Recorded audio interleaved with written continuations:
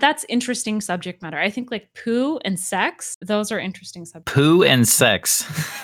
Anything that's taboo and gross and that's normally not talked about, I have an interest in that. That's like a nice conversation for me. Even just, very emotional or visceral things. I was never a small talk kind of person. I was always like, let's talk about something that's going to make us squirm.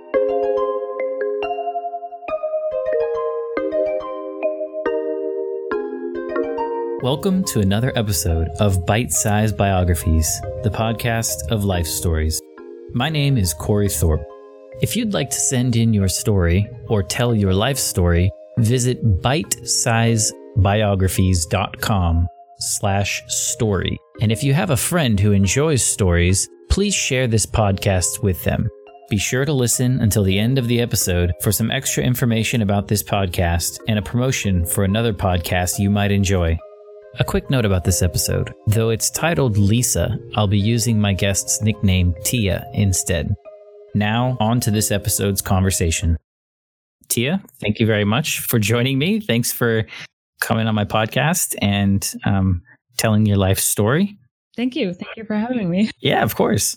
Why don't we start at the beginning? What was your childhood like? Where did you grow up?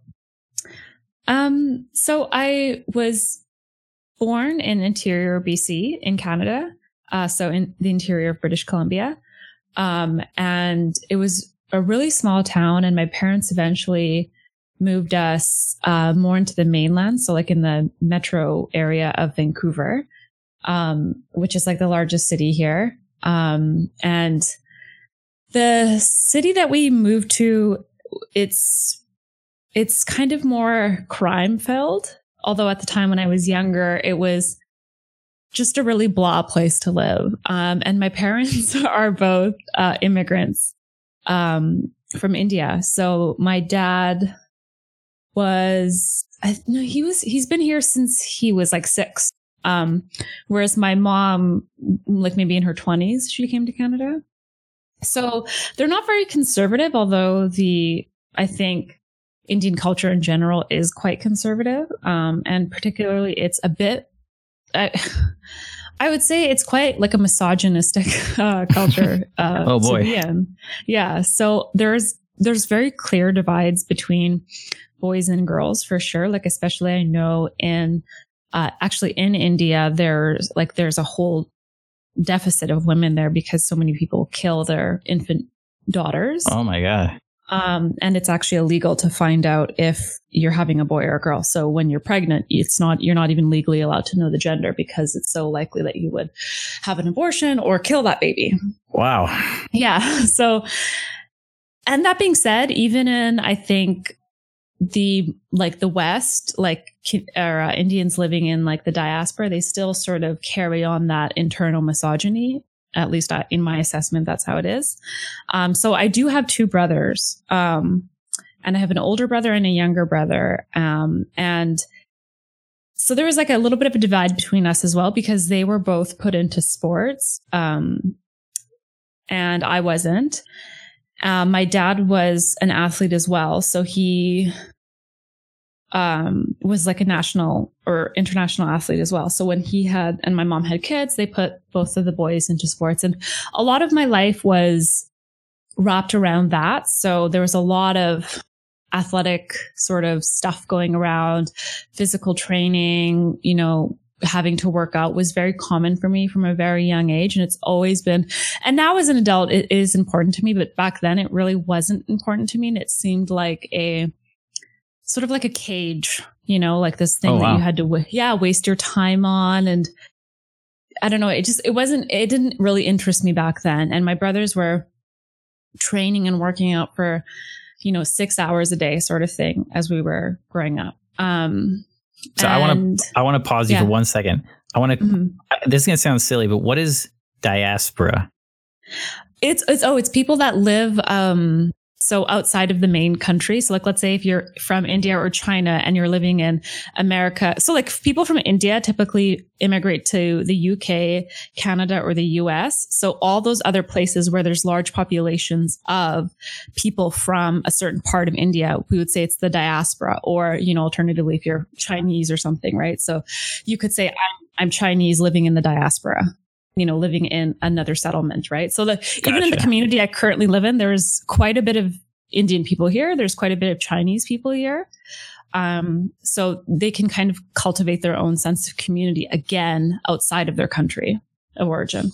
And you said you were born in the interior. Does that mean the middle part of the province, or does it just mean not on the coast?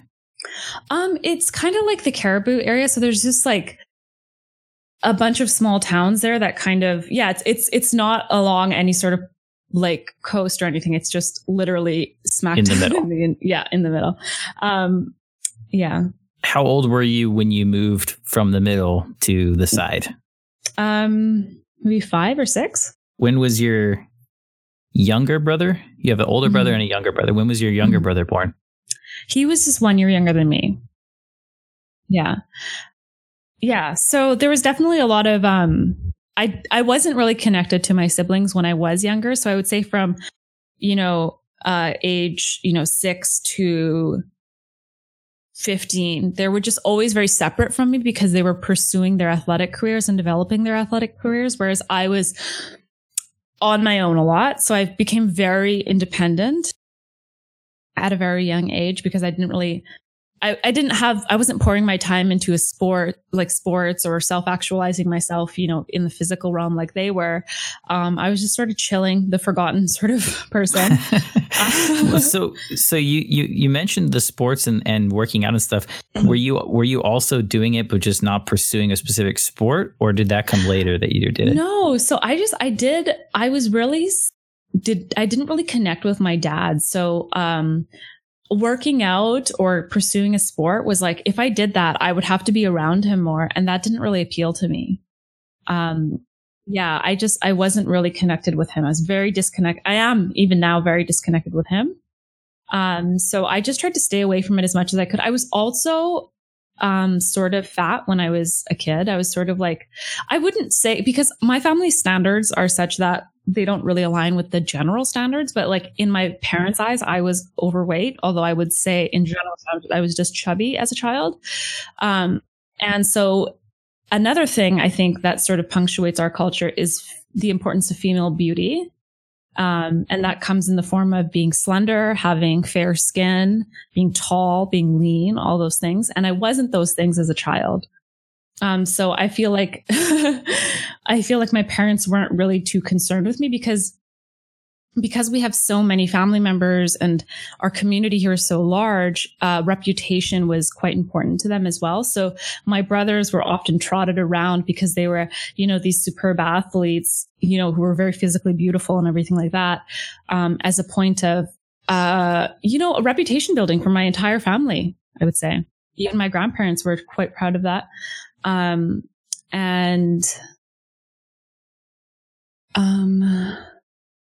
you weren't. Yeah. And I wasn't. And I wasn't any of those things. Yeah. So was this around, like you said, 6 that it kind of started, that they started training and you started kind of going off and doing your own thing? Yeah. So what was sort of alone? Yeah. What was that like? Your dad and your brothers would go off and train, and maybe your mom would go with them. And what was a day like for you? My mom was very, she just wanted to do her own thing. She's very into reputation and appearances. So she would be, I don't know, just somehow more involved with that. We weren't too we did have family events and stuff like that. Like we would go on little trips and have experiences together as a family. But I would say on the day to day, she was often just watching TV or whatever. And I was, in my imaginary little world, hanging out with friends or playing independently. So that was a typical, I mean, I don't know if you remember being 6 very well, but that was a typical day for you as a child. Was you were with your friends, or you were doing something on your own? Your brothers and your dad were off doing their thing, and your mom was off. Yeah. I would say too that I was just really unhappy as a child. I felt really, I hated being around my family. I was very unhappy in that way. And also I think, even though I was too young to understand, the female male dynamic, I had internalized some sense of I'm not as, worthy as maybe my male siblings were. So I was very unhappy I mean, with all the, all that attention being placed on him, I could certainly understand how you could come to that conclusion. Yeah. It wasn't even necessarily the attention. It's just like when you sort of feel like dismissed in light of, but that being said too, I was not too involved with my family. I've always been on my own and independent, even psychologically. Like, how sometimes people feel a part of something. I never felt a part of anything. And the first time I had a sense of family was in high school when I met my core group of friends. That was the first time I felt like I'm part of something that I want to be a part of and that I think is worthwhile. So yeah, when I went to high school, I connected with 3 other girls, and it was just like, that was the happiest time of my life up until that point. Was we called ourselves the Core 4. That's cool. Well, so Yeah. before you got to high school, you're a kid, you're off doing your own thing. You mentioned grandparents. Did your grandparents live around you when you were a kid? They still lived in the interior, but they eventually did move down. Okay, so you might see them for like family events and stuff like that. We'd go up there for the summer or something like that. Because they had their house there and it was on like this huge plot of land. And we would hang out with them there. Do you remember any specific like hobbies or things that you specifically did for fun? You mentioned that you hung out with like your friends and stuff. Yeah. Were there things that you recall doing, or any like games? When I was younger? Yeah, when you were a kid. Okay. When I was a kid. Or just any dreams or hopes, or like what was the mind of 6-year-old Tia like? I remember thinking, and I still remember this to this day, that this is going to be a good life. I just have to figure out how to get out of here. As if like, yeah. So like, as if like, and I've described it like this before too, as if there's a light, but there's a whole bunch of craps on top of it and you just have to dig your way down. But I felt at my base nature is joyous. That's what I felt. I felt like the very nature of my being is to be very happy and elastic. So even though I was growing up and I was very stressed out or whatever, or I felt really insecure and didn't quite have my footing, I felt that once I sort of have that and figure myself out and get, a lot more independence, that's all going to peel away. And there's this like light in my stomach, like in my tummy, that's like light. And I just need to burrow down in there and pull it out, sort of thing. Well, that's probably the best positive energy that you could have inside of you. Yeah. So I always knew that the way I was feeling, it was situational. I wasn't depressed or stressed, as an actual, that wasn't in my spirit to be that way. That was just the situation. And if I could emancipate myself from the situation, I could get into that core of my nature. Were there times when you were a kid where you felt relieved of that, or like you felt good, like you felt like the weight was lifted off your shoulders, or was that always in the back of your mind? Like, I need to. Yeah, it was always in the back of my mind. It was always in the back of my mind. I feel like because when you're young, and I mentioned this when I was talking to a friend as well, who's Chinese, which I think there's a lot of parallels between the Chinese and Indian culture, in that physical abuse, gendered discrimination is really, really common and it's normalized within the home. That being said, when you live in a Western country like Canada or America, the moment you step out of your front door, you're back into the Western values. So hitting your children is no longer okay. Discriminating on gender for your children is no longer okay. And so it's like this juxtaposition between your home reality and the reality of this Western, society that you live in. So that was really difficult for me to negotiate. The fact that, it's okay to get hit and verbally abused at home, but, that's not what this actual society that I live in, stands against those practices.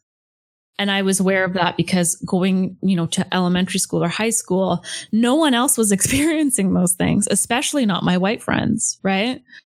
So it was like, oh, this is so weird and I would get this feeling too, when I would be walking away from my house, that like, I was walking out of a fog of a certain way of behaving in a mode of reality. Right. Just like, the more I wanted to be more in that society that was with which my values aligned with more, because I didn't believe in the things that were sort of happening in my home. I thought, which were very emotional. I think ethnic homes can sometimes be very rooted in emotion and reputation, whereas society, like at least in my understanding of it, is more based in logic and having reasoning behind certain action, right? Because it was very chaotic. In my mind, my home was very much just chaos, right? No deliberation in how things were done, no deliberation in the way we treat each other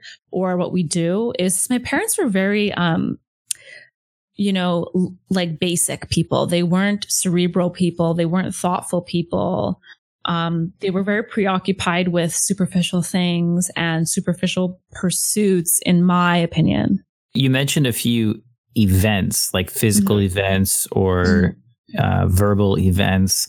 But then previously you mentioned values. For example, you said that you perceived your own value as maybe lesser than your brothers, your male brothers. Yeah. Did you see those value reflections in your peers, or as a child, as a young person? How did you interpret?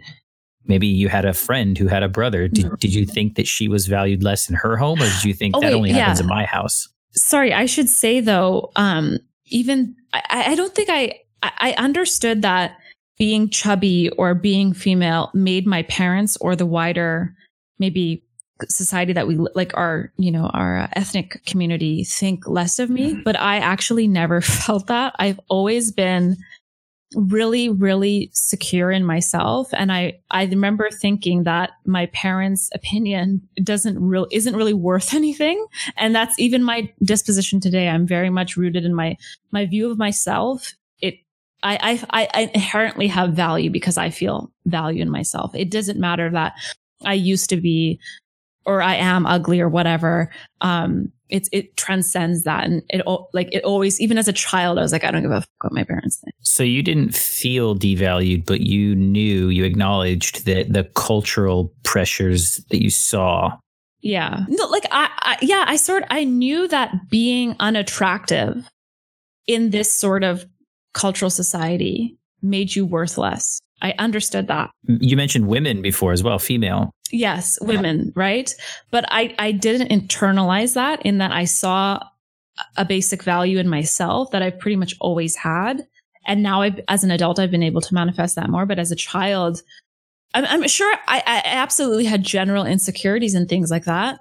But I was not an innately insecure person. And that's one of the things that I'm always really in awe of, is if your literal parents or your immediate family maybe doesn't think that you're worth much, but you as an adult become very confident. I think that's kind of cool, because you weren't socialized in that way or, ever made to think that. Because the question that I was trying to drive at was, I'm curious if as a young person, you identified that these values or some of these values were part of the culture of the diaspora, as you put it, or your group of people, and not the culture of the Western civilization that you lived in? Or did you just think, oh, a woman is just less important across the board? I understood that's the way that like it's sort of viewed within our culture, but I've never fully subscribed to that ever, or ever felt too moved by it, because I think the moment you're outside of that environment, I don't actually feel any sort of gender discrimination within my actual society. And that's kind of what I was getting at. So that's very interesting to me. It sounds like once you mentioned like leaving this fog or leaving your house, it sounds like once you left, even as a young mind, you were able to really understand the stuff that is outside of my home, I see as normal.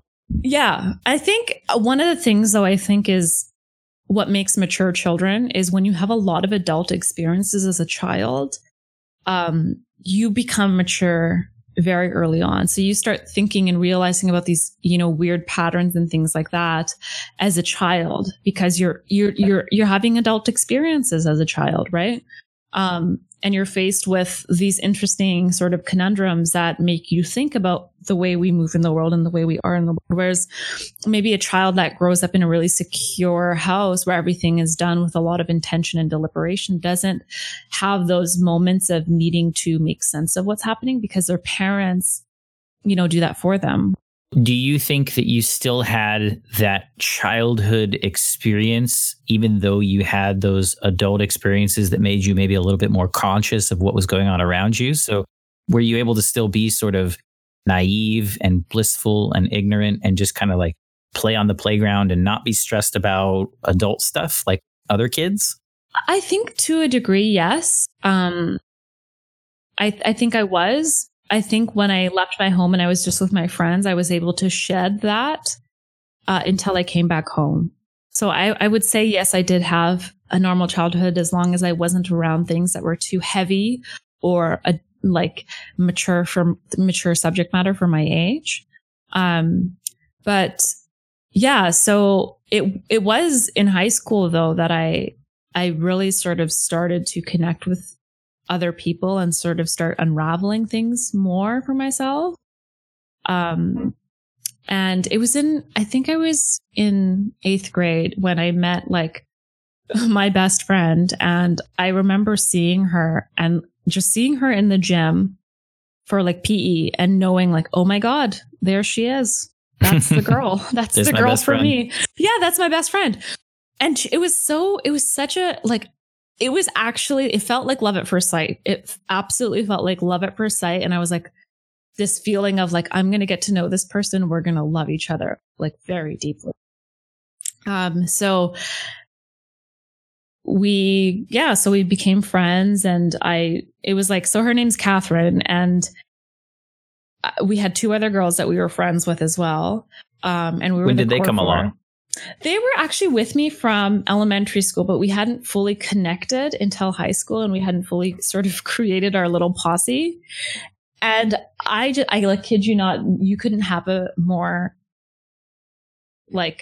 wholesome experience, because I know a lot of people think girls in high school, they're very catty and there's a lot of drama, internally and stuff like that. It was the exact opposite of that. It was just this loving group of girls. We had each other's back. We would laugh and, spend hours and hours together. And it was such a wholesome experience. And it was really a coming of age sort of thing for me, because it was both the experience of having this tight knit group of friends, but also experiencing for the first time a deep and intrinsic sense of family with people who were very consistent in how they behaved. So whereas my family members, there's a lot of random abrasiveness or just randomness, chaos, like I mentioned, chaos, right? Whereas with my friends, it was for the first time I could expect some sort of consistent behavior from this close group of loved ones.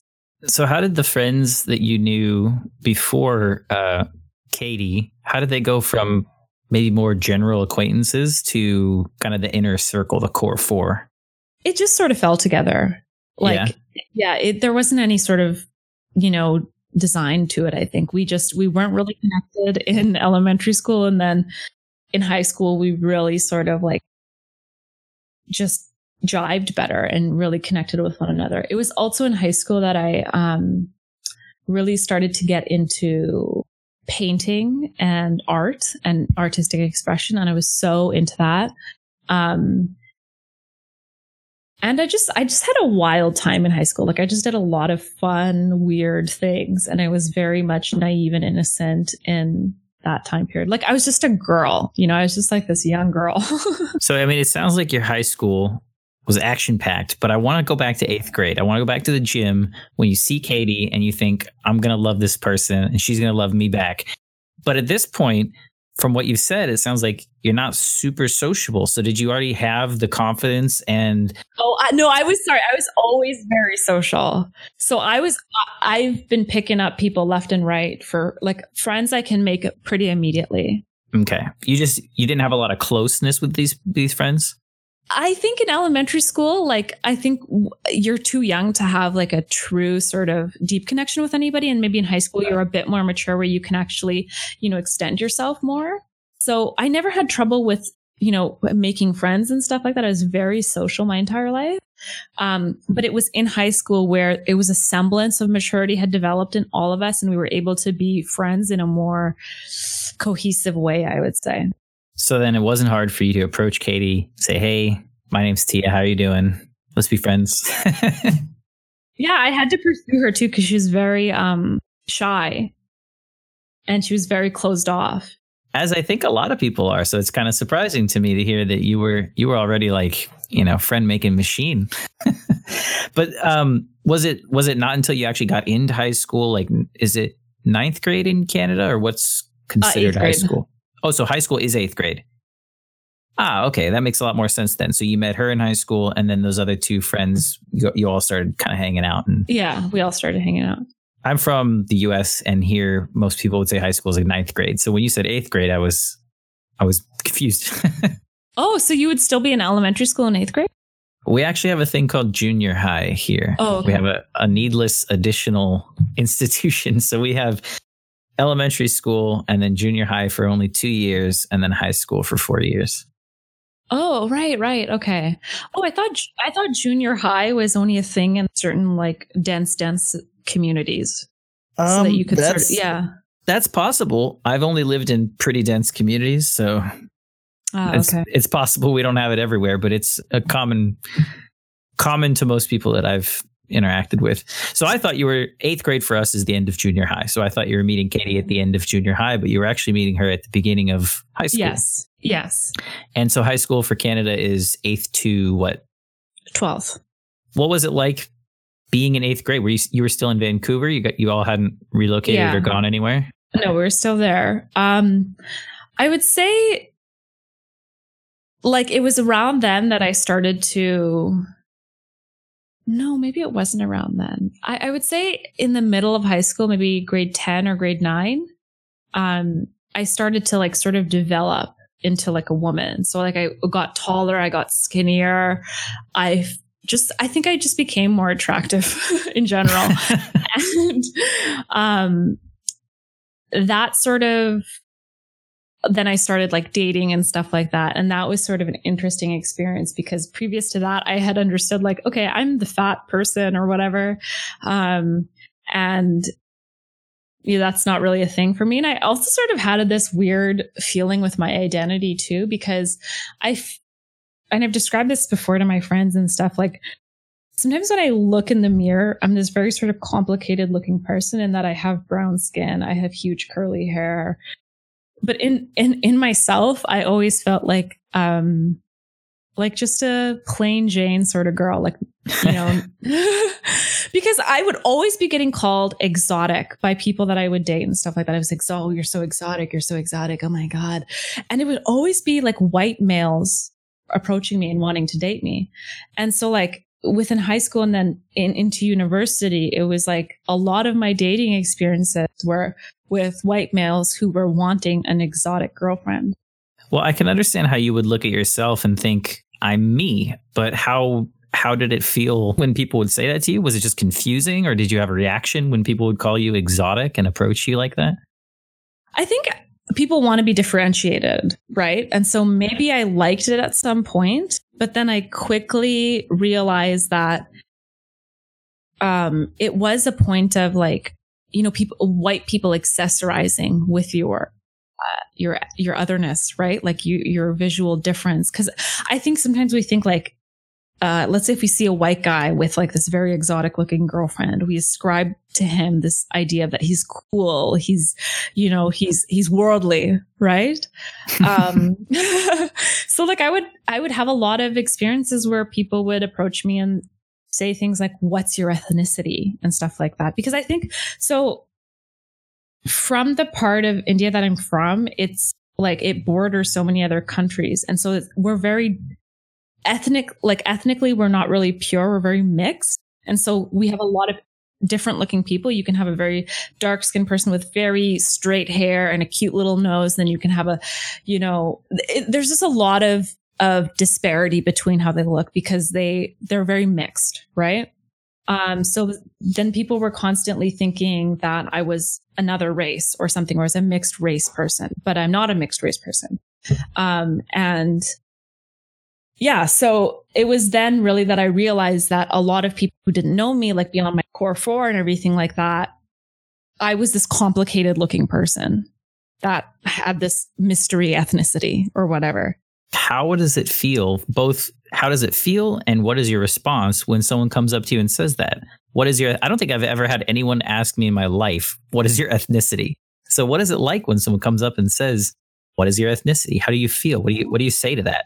Oh, it was so common that like when me and my friends would hang out or we'd go and like do activities and stuff, that someone would use that as a, not a pickup line, but as a way to start a conversation with me. So I would do this funny thing where every single time I would just change it. And this was so funny for me and my friends that I would do this because I would just pretend to be like, today I'm going to be Greek and Irish, or today I'm going to be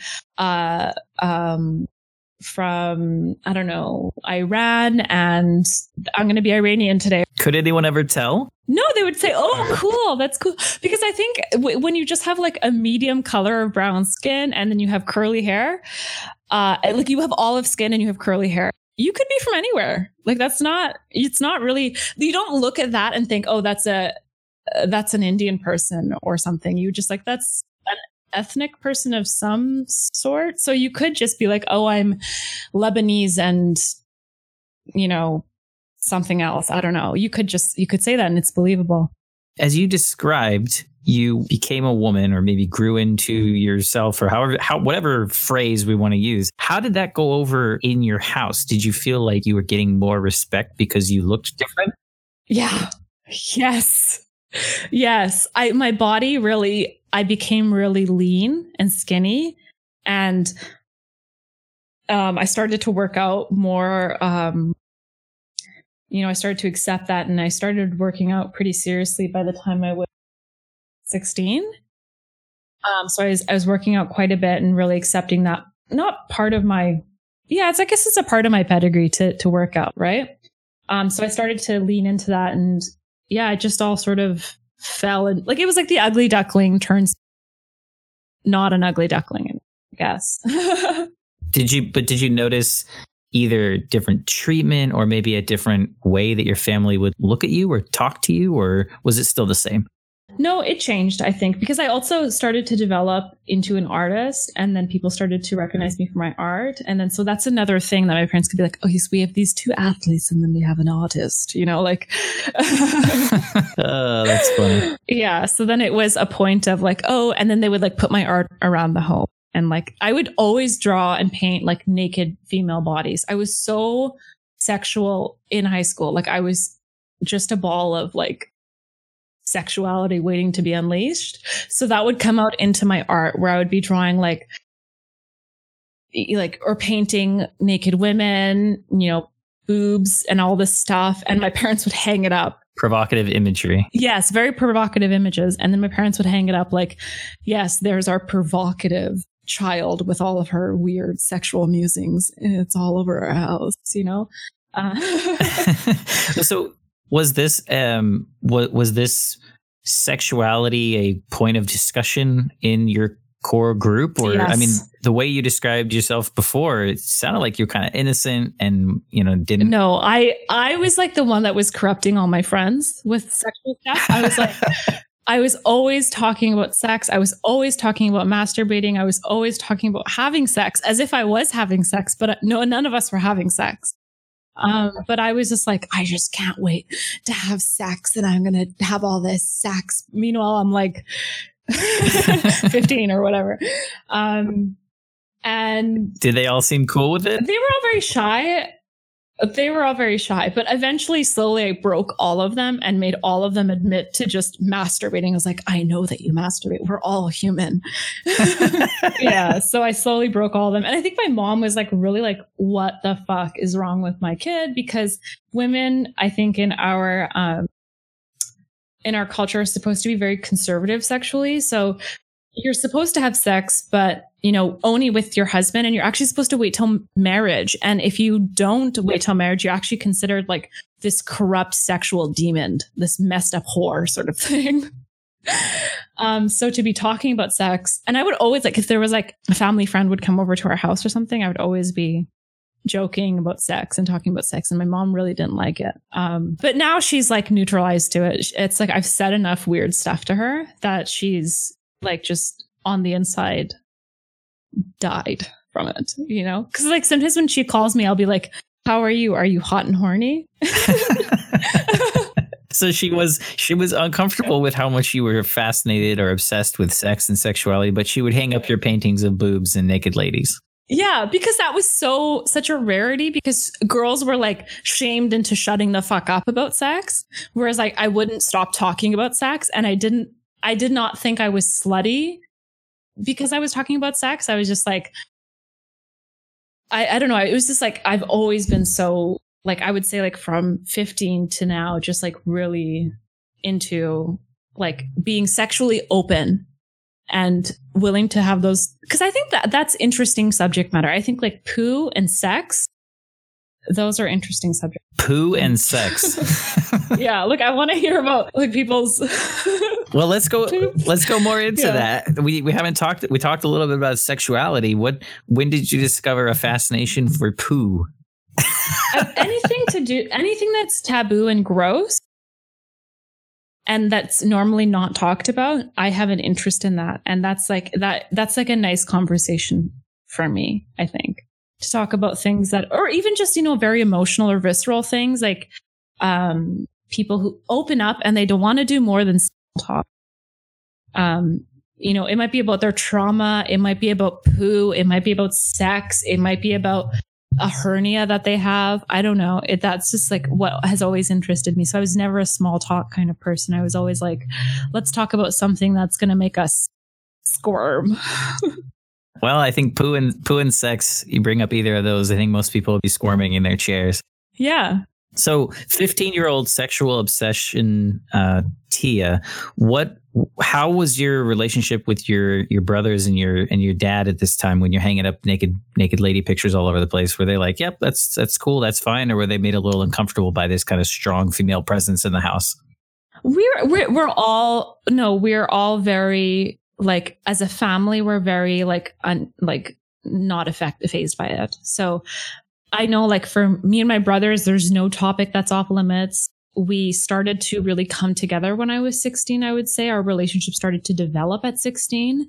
My older brother, he's very complex. Like, he's like an onion, and I'm always peeling back new layers. He's very protective. Whereas my younger brother is just a sort of goofball. And he's always laughing. And, he's my older brother was like a moral guide for us. Whereas my younger brother was this sort of person that was very bad to the bone, bad boy. How much older is your older brother than you? He's 4 years older than me. Yeah. Oh no, maybe he's 3 years older than me. He's 4 years older than my younger. Would you say there was a specific catalyst that led to you forming this kind of bond with your brothers at 16, or was it just happenstance? I think it was just happenstance. It was just like that happens in life in general, art or go towards your siblings. But I would say starting from 16 and then progressing to now, we are just like in a love affair. Like I love them very deeply, and I didn't have that sort of relationship with them when I was like, let's say 10, where I was a very confused child. I would say now more together, and I really take the time to connect with them each on their level, because my little brother especially, he's not into having long form philosophical discussions and really peeling back, his emotional trauma. He's more like, let's talk about the Joe Rogan podcast and about the housing market or whatever. And then my older brother, I have those more in-depth conversations and we connect. And so like, I take the time to connect with them on their level, I would say. Yeah. So beyond just desensitizing your mom to talking about sex and being horny and hanging up pictures, was there a substantial change in your high school years between your relationship with your mom or your dad because of like your looks changing or because of your art being developed or anything like that? Or did it kind of stay? No, it stayed the same. I started to spend a lot of time outside of the household. So I was like the first girl in my friends group to get a job and start making money. I started to date a little bit, although as much as I talked about sex, I was deeply actually really nervous about it and I was not having sex. Yeah. And it's always the person who's talking about it that's probably not really happening in high school, right? I started to work a lot and I would work at like cafes and things like that. And I started working around 16, pretty much immediately when you're legally allowed to work here. And I was trying on different things too, like I was experimenting with different ways of being and thinking, philosophy and stuff like that. I really landed on anti-consumption and minimalism. And this was way, way, way before any sort of community around it. Or there was even like, a strong social media. Like, how like now it's like you'll see minimalism all over the place. If you want to embody those values, there's so many, resources for you to consume in order to make that jump. So for me, one thing I didn't mention previously was, our culture is so materialistic. It's like, it is wildly materialistic and it's all about what you have, what kind of car you drive, what kind of clothes you wear, all that stuff. The Indian culture? I think so. Yeah. In my experience, it is. And probably Western culture itself, right? I mean, yeah. So it's like the perfect marriage of things, right? So my family is very materialistic and our childhood was very like, for me at least, I was so crazy about toys and clothes and all that stuff when I was younger. So when I was in high school, I had this phase of consuming like luxury clothing and stuff like that and wearing this stuff. And then I just stopped. I just did this year of like a no-buy year. And I just went so hard in the other direction of minimalism and anti-consumption. And that's when I started my journey. So I would say I was 16. Was anyone in your high school doing that? Or was it like you just had this epiphany? No, I just was like, fuck this. This is so dumb, It was like you in Vancouver and Marie Kondo in Japan simultaneously had inspiration from beyond of minimalism's the way to go. Yeah. So it wasn't even, I wasn't like reading a book about it or anything. I just was taking stock of my own home and my own culture and my own, even with the girls in my grade, I think, and then thinking, this is not for me. I don't want to define myself by the stuff that I wear. And I stopped buying stuff. And it was pretty weird because in the context of my family,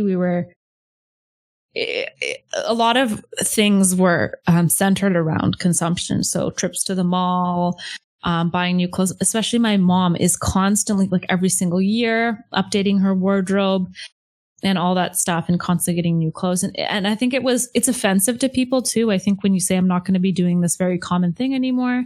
So people felt a little bit attacked but I stuck with it and I still do it to this day. I think it's sort of weeded certain people out for me too. Like I would say in regards to dating now, it's like I have to date someone who is minimalistic because we cannot be together if you're not. I don't want to do trips to the mall. I don't want to receive gifts. I don't want to give gifts. I don't have those same markers of like even I would say for me, it's twofold too. Like I don't, it's about the physical experience of like consuming things and then creating your identity out of that. And it's like it has a spiritual impact on you if your conception of yourself is outside of yourself, like if it's in the material realm, right? So it's not just about like environmentalism for me. It's also about your sense of self, the impact on the spirit. Yeah. And the sense of self and creating the identity through what you have. Right. So yeah. Yeah. So it was twofold for me. It's very interesting to me that it just came to you. Did the decision to embrace that happen gradually for you? Or did you just say, look, I'm going to do this now? And then you tried it and you just kept doing it? It was very much like, let's just do this. I'm just going to do this. I don't think there was a lot of, and it was funny because previous to that, I was so materialistic. Like I was like 15 years old spending like $100 on a sweater or something like that. And I can't remember actually what fully happened. Like I'm sure if I read back on my journals, there's some mention of it because it was such a drastic life change. But now that I'm thinking about it, I don't remember if there was like one moment where I was like, what the hell am I doing? Or something like that. I know that it just disgusted me. And even now, like it continues to disgust me. I don't want that to be a part of my life. It's not a part of my reality. I don't do it. I want to tease what you said apart just a little bit. $100 on a sweater. What you mentioned was consumption and amount of things, kind of minimalist lifestyle. But $100 on a sweater is a value for a thing. So is it also that you don't see spending a substantial amount on something that should be relatively cheap as a good idea? No, because I think back when I was 15, like you could get like a decent sweater from like a regular company for like $30. But I mean, like I was consuming from a higher end brand that all the other kids were also consuming from here in Canada. So it was that why do I have to do that? Why can't I just wear the generic stuff? Because it doesn't matter to me. So it's not just a concept of minimalism from the standpoint of number of things, but it's a minimalism in the expenditure and the grandioseness of those things. Yeah, because having to start working, or when I started working at 16, I was immediately good with money. So I immediately was saving all my money, spending it very consciously, and being very deliberate with it. And that has served me really well into adulthood, because there's never a time when I'm struggling with paying my bills or struggling with planning for a certain thing. It's always figured out because of my minimalist life. My overhead is not hard for the average person to have, if you work a normal job. You mentioned you'd have to go back and read your journals. What are your journals? So I started journaling when I was in grade 9, so 2009. And I still have them, and they're really stupid. Like little issues that I had with my friends, or I was really into shoplifting when I was a kid. So my little adventures with shoplifting, or, probably a million and one things about sex that I'm not having. And so that was like the evolution of the journal was very stupid at first. It was very much like, what am I doing day to day? And now I would say in like 2019, my journals are a lot more sophisticated, and they're a lot more stomping grounds for me to like unravel certain things about myself. And it's more like therapy now, and it's more constructive. So I'll journal about something and then actually arrive to new conclusions, and then really sort of chip away at sort of understanding of the self. Now, I want to talk about your journals because as a person who doesn't journal, it's fascinating to me. I also want to break down the word. When you say journal, what does that mean? What are you doing? So now I would say what I do when I journal is I actually write a heading. So I'll write like December 22nd, and then I'll write dealing with, I don't know, whatever I might be dealing with, like dealing with hatred. And then I'll journal about that. Like, really struggle with feelings of hatred or anger or rage. And I'll try to dissect why that's happening, or the origin of that, and how I'm sort of working to combat it. I might write about events. I might just vent about stuff. It's really just an exploration, and there's no, one of the things I hear from other people, the reason why they can't journal is because of the need for perfection and consistency. I don't hold myself up to those standards. So sometimes I'll journal and I'll write like really messed up stuff about like if I'm in a fight with my boyfriend, and they'll be like, it's really messed up entry assassinating his character. And it's just in a place of just like pain that I've written that. And then I'll look back at it and think, oh my God, like chill out, honey. But I won't rip it out. I won't discard it. I'll keep it in there. That was just how I felt that day. And it's fine that, you know, whatever. But I sometimes laugh because I want all my journals to be open so anyone can sort of pick them up and read them. So when I write these disgusting, foul things about a person that I'm angry with or having a trouble with, like let's say with my current boyfriend, I've written all these things about it. What if my child reads that? And what if he's the father of that child and the kid's like, oh my God, like, yeah, what the hell? But yeah, so I want them to be open, you know, in a couple of years post, you know, producing each one. So I would say like my one from, you know, 2009, I'm comfortable with somebody reading that now because that's a whole different girl. I was going to ask you that. I mean, it's been 2009. It's now 2019. That's a lot of stuff for people to potentially see. Have you always had this mindset of a year or two later, it's okay if you read it? Have you ever been scared of someone reading it the next day or finding it? No. I'm like, I actually, every time I write, it's like adding to this body of work almost. And I know that in order to make that body of work sort of, valuable, I want to share it with other people. Even if it's just my own children or my nieces and nephews or something like that, it's just so cool. I think like have your mom or your dad have a journal and that you can consume it, you know? I can understand consuming it later, but you've never been scared that someone might read a scathing attack on their character the day after when you've calmed down and you're not feeling that way anymore? No. I just trust that no one's going to violate it. Cause the people that I have in my home, I don't think they would pick up my journal and read it. And if they did, you know, then they might find something that they don't agree with or feel comfortable with. But it's not very often that I write, you know, in a heightened emotional state.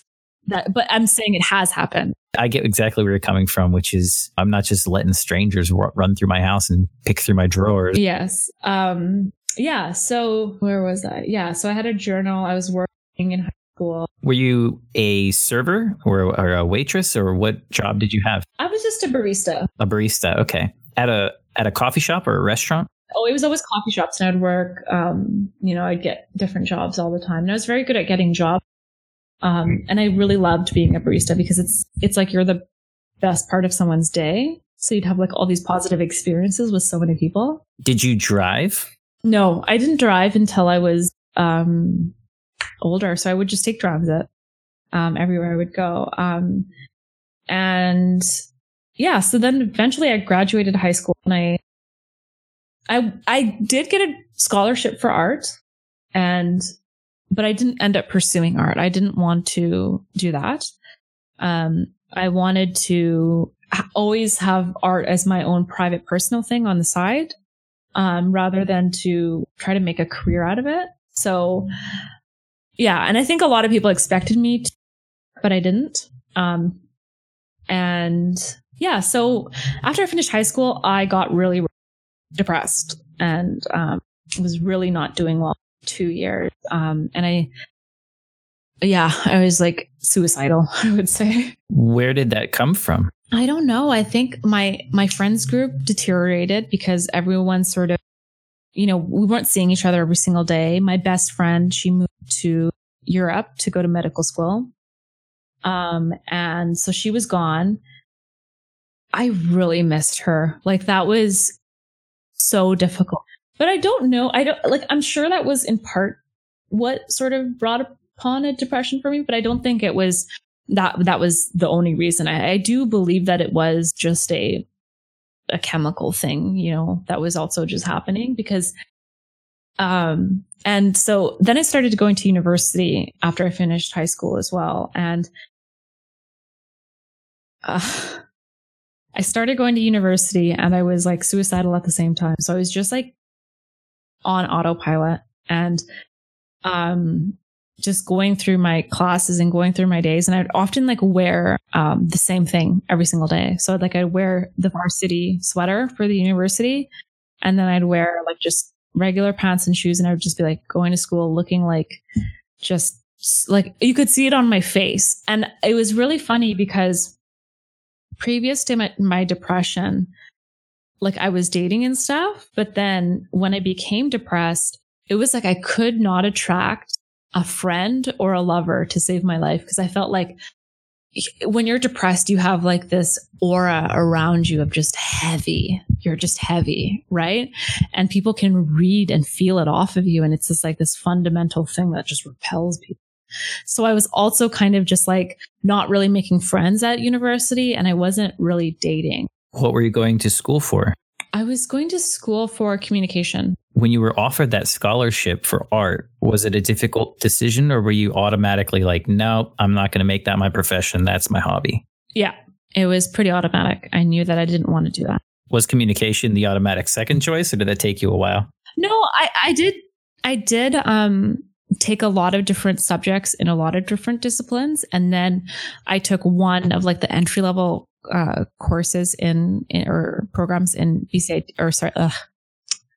totally lost my train of thought. I took one of the classes that was like the first level class for communications, and I immediately fell in love. And I was like, okay, I'm going to do communications. It's so cool. I love it. It's just like the perfect marriage of like the media studies, philosophy, and like political science, I would say. For me, at least that's how I designed my degree too. I really wanted those topics to be covered.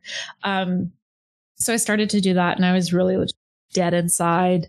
I did like date a little bit, but it was never serious. And there was nobody of like real like substance that I was like, oh yeah, that guy's cool. I'm with him for like valid, like connection, and like he really gets me. It was just like, whatever, I'm dead inside. Were you simultaneously sort of enthused about communication and like your degree, but just this depression was overwhelming your ability to feel any positivity? Or what was it like when you were describing that you had found this degree that you like? It sounded like, wow, this is good. I like this. I want to do this. But you're also not feeling. I think, yeah, like learning was always my salvation, but I was still like depressed out of my mind and not able to get out of it at all. So I could focus on that, but I remember thinking like, I might as well complete this degree, because if I don't kill myself, it would be good to have a degree that will help me. So it was very like utilitarian sort of thinking and very like logical.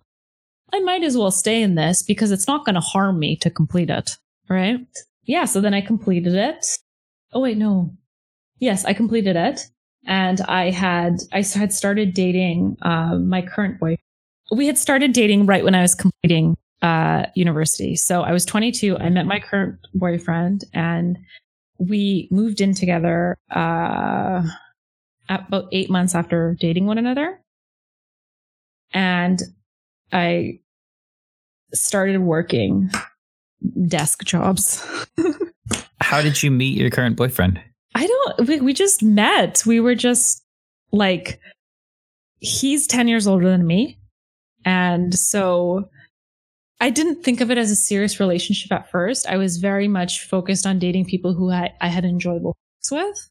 And then like I could also talk to them. So I wasn't taking him serious at but then over time I just like fell for him, and then it became a serious relationship. Were you rocking the varsity sweatshirt and the regular pants and the regular shoes, or had you? By that time, I had sort of come out of my depression, actually. So it slowly over time faded, and I was out of it. And then I met him, and how long did it stay with you? How long were you in that depression? You said 2 years or so. 2 years, yeah.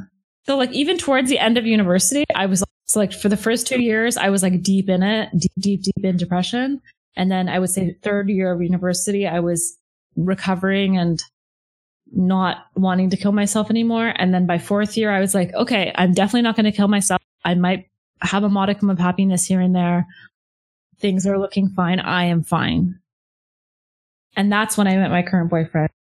And that's the first guy that I took seriously, in like an actual relationship. All the previous partners that I'd had while I was studying or whatever were very like irrelevant and interchangeable. And they were not of any worth mentioning even. Although I did have a few boyfriends that I had for a year. They were just kind of more like, yeah, like I'm exclusive with this person, but they're not like, I don't care if they fall off the face of the earth tomorrow. Like they're interchangeable. Yeah. When you're coming out of the depression or when you're feeling better gradually in year 3 of university, what is it like? And I know this is probably not a super easy thing to describe, but how does it go from one day just everything's terrible and I can't feel joy to I'm feeling something nice? Do you notice something feels good that didn't before? Or how do you measure that you're feeling a little better? It's hard to say, but I think what it was the gradual coming out of it, because I think there was times when I was like, okay, I want to kill myself. I want to die. And then maybe in the next 6 months, you don't want to die. You're okay with living. And then 6 months later, I'm like, you know what? Living is not so bad. I like school. I'm fine. Everything is chill. And then slowly, you find that you have more good days than you have bad days. And that's how it sort of, it like evaporated and then it was gone. And now it's like totally gone. For me, like I would say when I moved out of my parents was such a game changer for me. I didn't realize how I needed to live alone. And I think we all have these sort of, these requirements for a good life. And for me, I learned that, oh my God, I need to just live alone. That's very important to me. I cannot live with family members. I can maybe live with my romantic partner, and that's enough. Like I can't have roommates. I just need my own space and I need my own security. And having my own apartment felt so secure because there's no one there to make you feel uncomfortable or to say something abrasive to you or to randomly have an outburst or to blast TV. It's your own space. You have complete control over it. And there's no one there to interfere with your existence. So moving out for me was immediately like I went up like 5 notches on the happy scale. And when did you move out? When I was 23. Had you finished university? So I'd finished university, and the place that I live in, it's incredibly expensive to buy or rent. We're in a housing crisis here. Vancouver, yeah. So like people will live with their parents until they're like 30 years old. Like it's really weird here. So like you'll meet somebody, it's very common, especially people of, like immigrant parents, to not live independently. They all live together. And it's very still like a thing of contention for my family that I don't live with them because my 2 siblings continue to live with my parents, and they will continue to live with them until they purchase a property either here or somewhere else. So it's like people just, it's a very scary place to buy or rent, I would say. But yes, so I started to rent. When you started renting, did your family react negatively because you were renting and they said, why don't you live with us? Or was it, why did they have that negative reaction? I think it's a cultural thing too. Like it's, daughters are not supposed to live externally because I think it's like you're supposed to protect their, like their chastity almost, and like make sure that they're not having sex. And the fact that you're living outside of your, parental home or whatever it's like very frowned upon. It's like, why does she possibly need to live outside of her parents' home? She must be, like needing to like have sex and is maybe a prostitute. I don't know. It's really, really weird because nobody in my ethnic group like does that. It's very uncommon. Beyond the prohibitive cost of the Vancouver area, it's a cultural thing. It's a cultural thing. Yeah. So lots of people don't do it. And, but I did. And I was immediately like so much happier, so much happier. And I think the next biggest challenge in my life was, navigating like work, because I started to work, at a desk job. And that was like so messed up for me because I couldn't do it. Like I couldn't, the commute there to the office, sitting in the desk for 8 hours, and then being there for 8 hours and then commuting back home at like 6 and having nothing left. It was like devastating for me. It was so devastating for me. And I was like, okay, here's chapter number 2 of like things to overcome. Having nothing left in the day. Yeah. And like, how do I negotiate work and life? How do I negotiate not having access to myself? Because I didn't have access to like enough of my time to be creative or to engage with my body physically, like exercise. My body was drained. My butt would hurt from sitting. Like my back would hurt from sitting in that way for so long.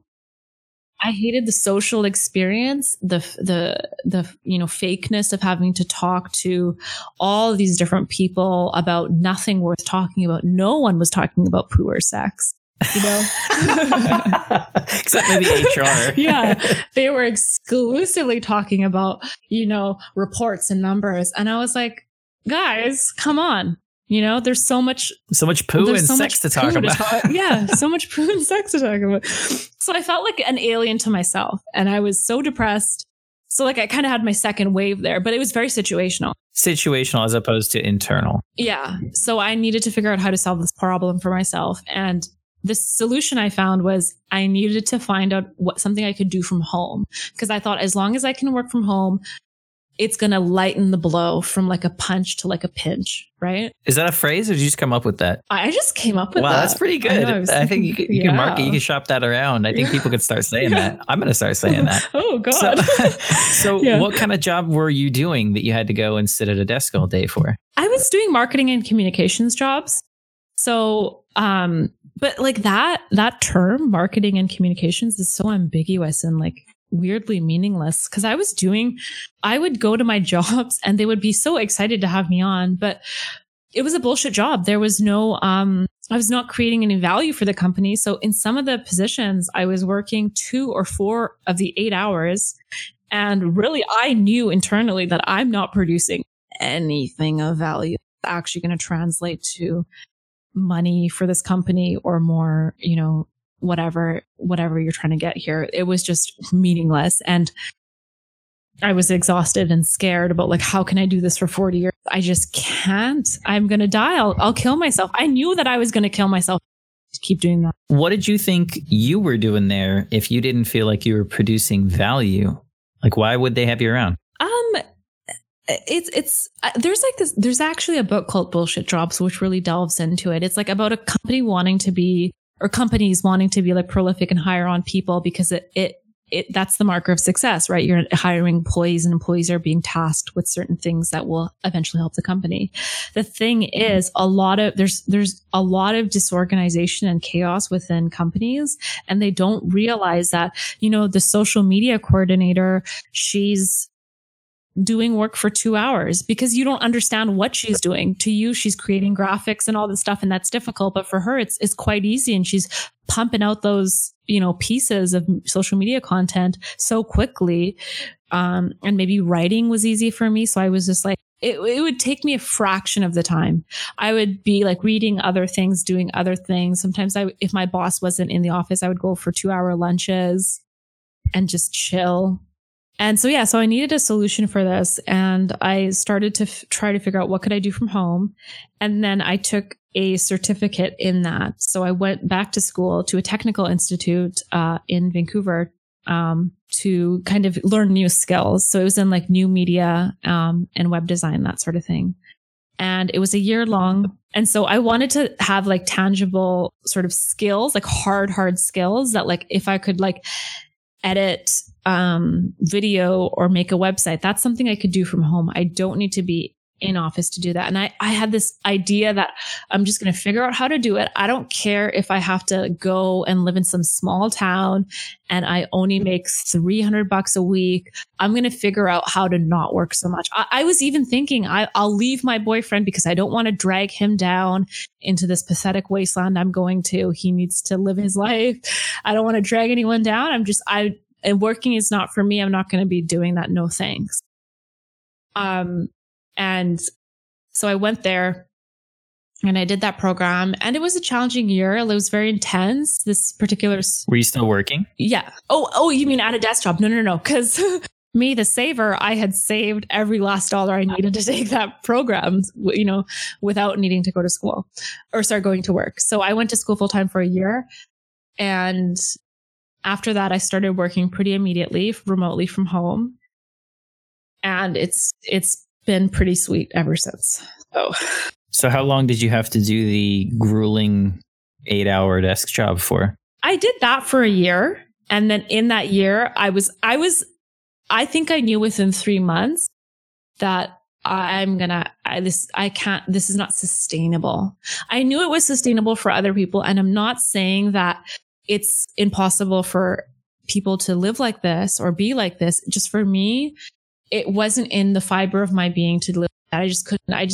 Because I don't care enough about money, and having a robust career to exchange that amount of my life in order to get it. So for me, living in an obscure town, making a small amount of money, living out of a trailer or whatever, maybe a RV or something, was more than enough, because I would have time to exercise and meditate and paint and go into nature. Those were the things that I needed to make time for those things. Because to me, if I was going to waste 8 hours at a desk job for 40 years and then not get to have access to my physical person on a daily basis or my spiritual self on a daily basis, there was no point in living. I'm just a robot that's producing income for what? There was no logic behind it. I need concrete motivation for things. Otherwise, I just I can't complete the task at hand. But once I completed this program and I started working, it wasn't the case that I wasn't making enough money. I started to make enough money right away. So I didn't end up moving into some weird place, having to break up with my boyfriend and become this nomadic, hobo sort of person that I thought I would become. I actually started making the same income from home that I was making in the office, and I was still only working a couple of hours a day. So I was very fortunate for that. It didn't take you long to find a position that would allow you to work from home? I'm going to say that it is more difficult because remote jobs are more competitive because more people want them. That being said, I sort of automated the whole application process. So I had very detailed, well thought out cover letters for different industries ready to go, where I could plug in the name of the company, send it off with all my examples, everything. I'm such an organized person. So that made it easier for me because I had automated as much as I could automate for the job search. And then I'm just very meticulous. I have a planner every single day.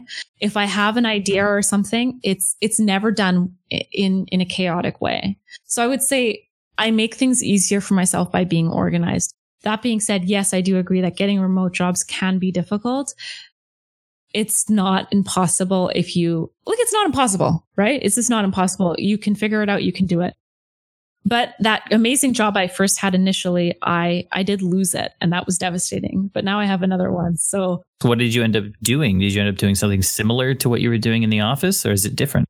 It's sort of different, but it's actually not that different. A lot of the hard skills that I picked up at the Technical Institute, I'm not using, and I have to keep brushing up on them because I don't want to de-skill. But right now, what I do is I just work within real estate marketing. So I do a lot of social media marketing, a lot of, composing of reports and stuff like that. But and not to say that I enjoy it, but I enjoy the lifestyle that it allows me to have.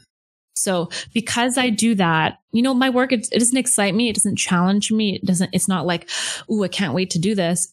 But I am so grateful for it. There's not a day that I'm not I'm so happy that, my boss hired me and that I get to do this job, because it means that I get enough income coming in that I can, live in my apartment. I can eat healthy food. I can have a gym membership. I can get my art supplies. I can go out and do little excursions that I want to do. And I don't think that every individual has to have a career that, both exciting, challenging, and right up your alley. I think it's okay to have a job that provides for you the lifestyle you want to have, that you don't hate. I don't hate my job at all. I find I can do it very easily. It pays really well. It makes more than enough for me to live my minimalist life. And I'm very happy with it. So, and I don't put pressure on myself to find a job that, both excites my soul and, challenges my mind. I don't put that pressure on myself. I'm like, I need a job that I can do from home that in some way involves my skills. And that's more than enough for me. Yeah, I think you have the right approach. I've spoken to people who have jobs that, as you said, excite them and stimulate them. And even with those jobs, people have days where they don't like their job. It's still a job. As you identified by not taking your art scholarship, if you take something that you love and turn it into the means by which you paid your bills, you have to do it even when you don't want to. Yeah. Yeah. And you have to create the sort of stuff you don't want to create necessarily. So that's me now. And I would say like one thing that is drastically different from when I was, maybe in university to now, which is, it hasn't really been that many years, is like, I would say I'm genuinely happy now. Whereas before, it was in and out. Like I would say, how I mentioned, like there's a light inside of me. I just need to pull shit out of the way. The shit's out of the way. Well, it's that's shining. good. Yeah. How long have you been doing your work from home? Just a year. Yeah. So it hasn't been a really long time, but even when I was in school, I was happy because I love learning and I love like that sort of thing. And even when I was working a desk job, I knew like, as long as I can transcend this and as long as I can fix this problem for myself, I'm going to be happy. And I just need to fix the problem. I fixed the problem. And now you're happy. Yeah. So yeah, now I'm happy. So if that brings us to now, what do you have going on now? What are you interested in? What are you passionate about? Are you still drawing boobs, and does your mom still hang them on the wall? Or I still am. I recently got into watercolor painting, so I'm really into watercolor right now. Whereas when I was younger, I was doing more acrylic stuff like that. But yeah, so I'm still painting, and it is still a lot of women. I do still continue to do that. I don't know. There's just something about it when I'm painting that I and specifically if it's a person that's in the image, I think about like I create a character out of them and what they're like and what their life is like. And I just live a very, very slow life. And that's always what I wanted. Like I journal, I go to the gym. I have aspirations and hopes and stuff like that. Like I think I wouldn't mind one day to have my own little company that maybe makes something physical, maybe because I'm really into sustainable products and stuff like that. So I wouldn't even mind like to have an one day or something like that. What would you make? I don't know. I think that like owning your own enterprise and owning your own livelihood, that's something that that I deeply value. So I think working for another company, it is something that I might do for a few more years, but I think ultimately I'd like to own my own livelihood. So even if it is just meaning being a freelancer or something like that, because I like the idea of being in control. I think when I had lost that first amazing remote job that I had, it really awoke me to the fact that, an employee doesn't have a lot of, there's not a lot of security in it. And the moment they don't want you, you're gone. Right. But if you build and create your own enterprise, you're at the front of that, and you can, through determination, hard work, and organization, create something that's sustainable in some capacity. And I like the idea of being sort of like the master of your own destiny. So although I'm not maybe necessarily on that journey right now, I know that in the future, that's something that I really value and hold. I think for me, that's something I would want to do. And I'm not talking about, like creating a huge company. I'm talking because my lifestyle is very, sort of pared down. Sure. So in Minimalist. order for me to sustain myself, it's minimalist. So in order for me to sustain myself, I don't think I would need, I think my budget right now, it's like, I would say $1,200 a month. So as long as I make that, you're good. You're good. I'm good. Yeah. So I would just maybe want to have a little, even if it's just a side hustle, you know? Sure. Yeah, I understand. But I'm very content with the way my working life is going and the fact that I can work remotely. I don't think there's a day that I'm not grateful for that, especially because I see the way that other people grind themselves down and burn out. But that being said, I also think that if you don't want to work a 9 to 5, it's completely accessible to you for you to learn some skills and then slowly phase out of that. I don't think that this is some, exclusive group of people. I think it's quite open, especially because you can learn so many things online. Yeah, you definitely can. Mm-hmm. And yeah, I think I would like to be married too. And I think I'm leaning towards wanting to have a child one day. That's something I've been a fence sitter on for a while. But actually since moving in with my boyfriend, and I was really surprised to realize that I love like the typical sort of gender role of a woman, which is like to cook, clean, and to make sure everyone's comfortable. I've really fallen that role, and I could, in extension, see myself as a mom now in a way that I couldn't have before. With one child, 2 children? How many? One. Okay. Yeah. 10? No. Well, before we wrap it up here, I want to give you the opportunity to have any kind of closing thoughts. If you have anything that you've thought of, it sounds like you kind of just rattled one off there, but if you have anything else. I think, I do have one closing thought, which is, and I was having this discussion last night with a friend of mine who is currently depressed. I want to say that even for those of us who are going through extreme depression or suicidal thoughts, or just in a really bad place in their life, maybe they're around their toxic family members and they're very young and they don't have a means to not be in that environment, that the potential for joy and happiness is more available to you than you might think. Because I remember being in the depths of depression and then thinking, I'm always going to be depressed. I had lost sight of that little warm fire that was burning in my belly. And I had this thought that I'm just going to be depressed. That's it. Life is bad. Life is sad. And I'm never going to be able to find a way out of it. And then now on the other side of that depression, and maybe it's because I've cultivated this mindset through my practice and gratitude and everything like that. But I think it's accessible. I think happiness is possible in a way that maybe you don't realize when you're depressed. And so that might be my one from my life, is that life is a lot more elastic than you think. Life has a lot more potential than you think. The problem that you might have now, like for me, for example, is working from home. That was another working in an office was a huge issue for me. The things that you think are going to be your demise, it's not necessarily true. It might just be a story that you're telling yourself in your head. Well put. Tia, thank you very much for joining me, for sharing your story, for sharing your wisdom. Okay, thank you so much. That's the end of this episode's conversation. If you enjoy this show, please consider suggesting it to a friend and rate us highly wherever you listen to podcasts. If you didn't enjoy the show, let us know how we can improve it at bitesizebiographies.com/feedback. One of my goals as a podcaster is to help you find things you might enjoy. Up next is a promotion from a fellow podcaster. If you enjoy it, why not check out their show?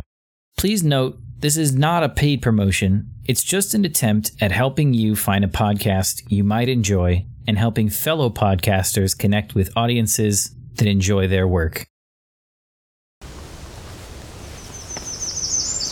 My name is Rob, and I'm host and guide to Songbirding, a new relaxed pace birding by ear podcast that takes you into the breeding territories of a number of bird species in Midwestern Ontario.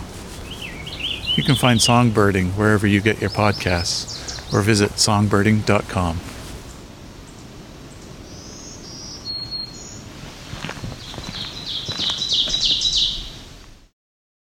Bite-Size Biographies is a passion project created and hosted by me, Corey Thorpe. The inspiration for the podcast came as I listened to a recording of my deceased grandfather and found myself with questions I could no longer ask him. I realized that many people never take the time to tell their story, which means that rich and interesting sagas of life are continually being lost to time. I felt something had to be done to record those stories of life, and bite-sized biographies is my way of telling some of those stories, while simultaneously encouraging you, no matter who you are, to tell your story. Thank you for listening.